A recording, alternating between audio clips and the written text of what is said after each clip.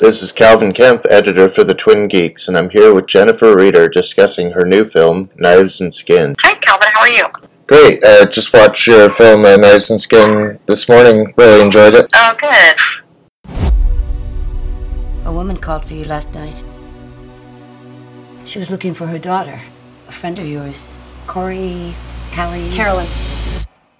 We aren't really friends anymore. I put more of these up every day. Well, honey, can you help me with this? I'm making a flyer for that missing girl. I saw the ones her mother's been putting up, and they're hideous. You spelled her name wrong. Oh. Well, I'm not going to start over now. I worked really hard on this. So today, largely wanted to discuss your experience and your inspirations for the films. So, Knives and Skin is related to a bunch of short films that I've made in the past, let's say, 5 or 6 years that have, thematically are dealing with the idea of coming of age as a lifelong process. Oftentimes, looking at the experiences of girls and women, people sort of coping with trauma. In those short films, there's also some singing and some floating, glowing objects. So a lot of the maybe more unexpected moments of Knives and Skin I've kind of worked out in a bunch of the short films that I've made previously, which actually are all available on my Vimeo page if you're kind of curious to see what I did before Knives and Skin. Yeah. But the real kind of seed of the script that became Knives and Skin came from a road trip I was taking through Ohio, which is where I grew up, and driving down this kind of rural 2-lane road and imagining a kind of a group of 2 or 3 kind of like goth punk girls, walking down this kind of rural road, and whether they were on their way to school, band practice, whatever, and it felt like a really kind of accurate visual analogy for, just someone at a crossroads in their life, really looking like being a kind of a misfit in their environment. And literally from there, I just thought, who are these 3 girls and what's about to happen to them that will change their lives forever? I was also coming of age in Ohio. I was in a little bit south of Columbus, Circleville area. Oh, wow, I grew up in Columbus. Oh, you did? All right. Yeah. And I guess there was some connective tissue there, because I connected to some of those themes, those young adult themes of Middle America, and I was kind of wondering where you were finding those. Yeah, no, I mean, certainly, it's not as though, Columbus is like in the middle of the woods, but it certainly is no bustling metropolis. Being a teenager in Ohio, was, you have to find your path out, and a lot of that was through music or, the Ohio State's campus, that kind of main drag. It's totally different now, but, when I was a teenager, there were bookstores and head shops and record stores, and, there was I knew through that kind of old culture that there was going to be a way out for me. Yeah, and I explored some of the short films, and I've always had a passion for kind of sharing more of those because they don't get a lot of coverage, unfortunately. So, what do you feel the challenges are between going from shorts to this feature that kind of combines your passions? Well, that's a good question. On the one hand, I will return to making short films. I really love the short film as a form itself. And on the one hand, I love, there's sometimes no limitations for short films, which I totally appreciate. They're cheap to make, they're fast to make. And I find that with short films, audiences are actually they're willing to do more work. In a short film, you can kind of innovate the narrative. You can introduce things that don't necessarily have to have some kind of setup and payoff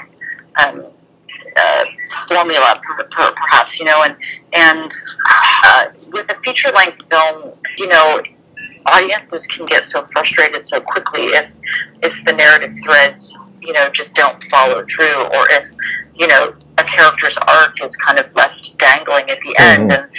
And so it was about making Knives and Skin was a balance of like trying to inject all of the experiments that I do in my short films, but trying to also deliver something that would feel like a really satisfying and engaging experience for an audience.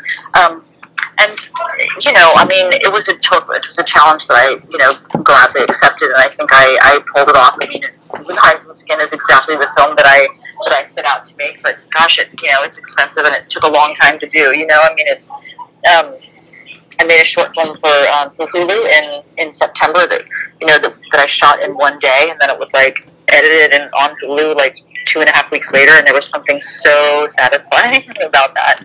Yeah, I had just gotten a surgery yesterday, so I saw Knives and Skin, and I was like, oh my goodness, this is the right movie for me to cover right now. I should just jump at it. Oh dear. Then I hope you're okay. I started exploring some of the themes, and of course, we're called the Twin Geeks, so I'm attracted to that naturally. Oh, good.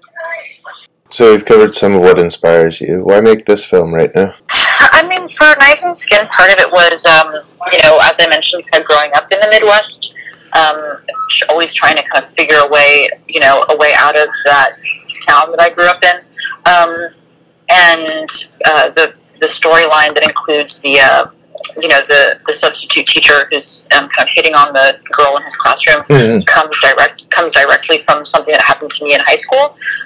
So some of it, for Knives and Skin and even my other films, like some of it is autobiographical, and other parts are really observational. I mean, I've made, again in the short films I've made, I've had a lot of girls on set, and I listen to what they talk about, the stories that they tell each other about, things that are happening to them at school or things that are happening to them, like at home, and I take notes. I jot these things down, and I'm not a teenage girl anymore, so I have to really try to portray them authentically. And a lot of my inspiration is from my own world, but it's also from the world of the girls around me.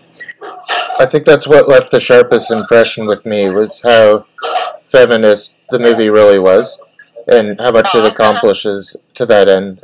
Well, I mean, I've always thought of myself as not just a feminist, but a feminist filmmaker, and this really is a film that's about a kind of girl power or like female empowerment, or female friendships as a survival strategy. Mm-hmm.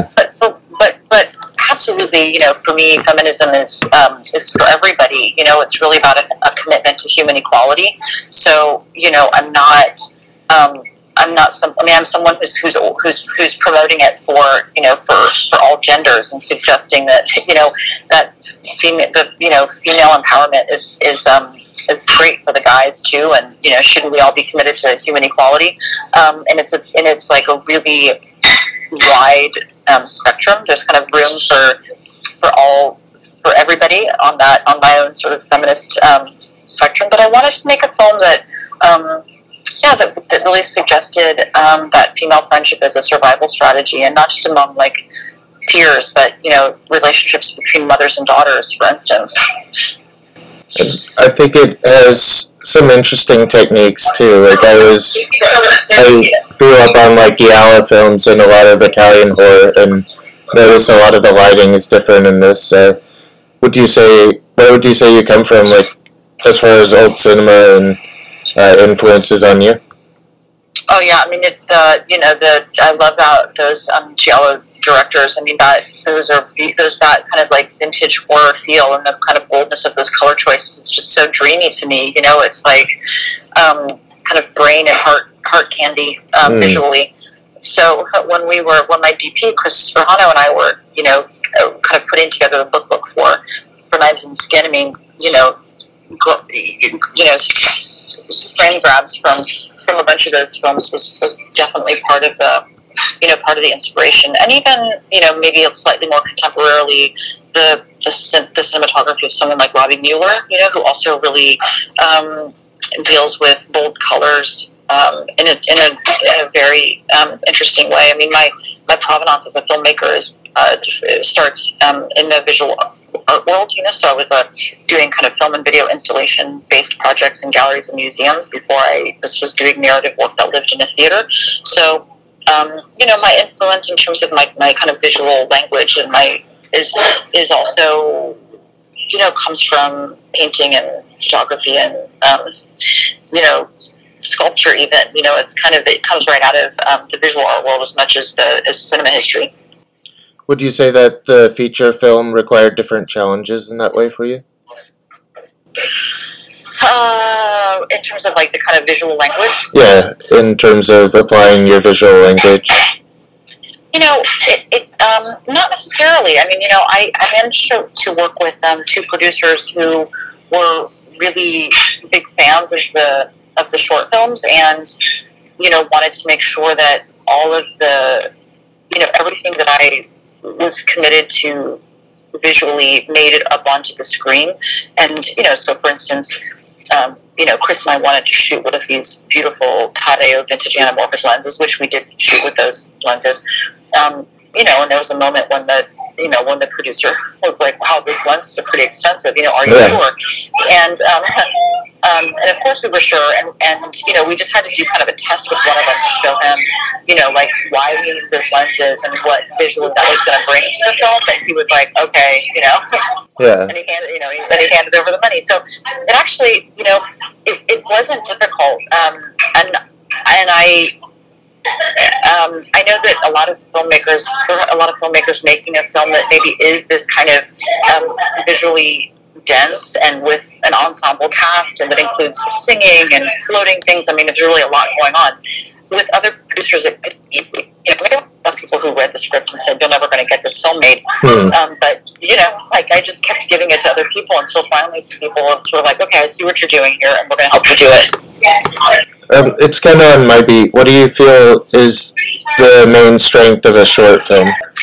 I would say that even in those short films, what I feel most strongly about are the characters that I've developed in the short films, and even in some films that are less than 10 minutes long, being able to use obviously dialogue, but use a lot of the visual language to sort of give a full picture of a complicated multi-dimensional character. I mean, in 10 minutes, it's not a lot of time to get to know someone. And to ask an audience to sort of become invested in their story, but I think I've been able to figure out how to do that pretty quickly in the short films, and I brought a lot of that method to Knives and Skin. So there was a very particular way that I wanted each of the characters to be introduced, and of course, you can glean a lot of information from the characters kind of based on their wardrobe. Some of whom don't ever change their wardrobe the entire film. And that felt really important to me, that the production design in Knives and Skin was part of the narrative content, and I feel like I've honed that pretty intensely in my short films. And I do love the characterization in this. I like when they're all in the field and they put on the hat just like her. Yeah. So not everybody has recognized that. I think my mother, when she saw it, was like, "What were they wearing on their heads?" And I'm like, "Oh, they're like little paper band hats." And then she was like, "Okay." Yeah, but that was a really lovely touch that my wardrobe mistress, Kate, suggested, and I really loved it. Instead of kind of them all wearing like orange vests, they all had on these little paper band hats. And the speech that the guy gives there is really fun too. I think that was where I found the heart of what I really liked here. Yeah, thanks. I wanted to try to, I think it's probably some of that stuff that you like is some stuff that some other people just like kind of can't quite, wrap their brain around. But I really love writing an internal logic to my films, so there's always going to be someone giving instructions about what to do if you find someone in a search party scene, but why not make it a little more particular and interesting to that person who's leading leading that charge. And then the moment that he says, girls just want to have fun, and then that little moment returns again. I mean, it's a kind of a setup and payoff. It's very narratively formulaic, but it's hopefully kind of unexpected and delightful for certain people. Yeah, I think the internal logic really works there, and I just enjoy kind of the whole feeling of this. I've always been big on Twin Peaks, and asking this question, I always wonder if I'm setting myself up for disappointment. Have you always been big on Lynch and Twin Peaks? Do I like Twin Peaks? Yeah, were you influenced?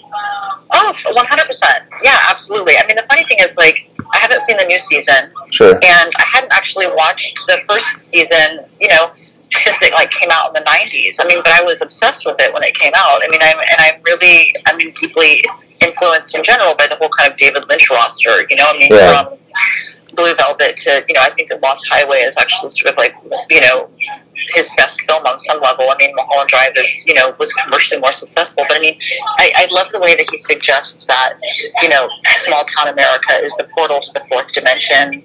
I love the way that he, kind of rates this awkward dialogue and has these kind of deadpan performances. He also pays attention to production design, and kind of is able to bend these surreal elements into his storytelling, which I just appreciate. I mean, I find, watching his films like being on a, being in a kind of maze, and for some people mazes are frustrating, but I find them, I find the way that he tells stories in that kind of maze-like way, meaning that sometimes the storyline leads you to like a brick wall, Yeah. It's not the exit, and I really love that. I find it really entertaining in my own head.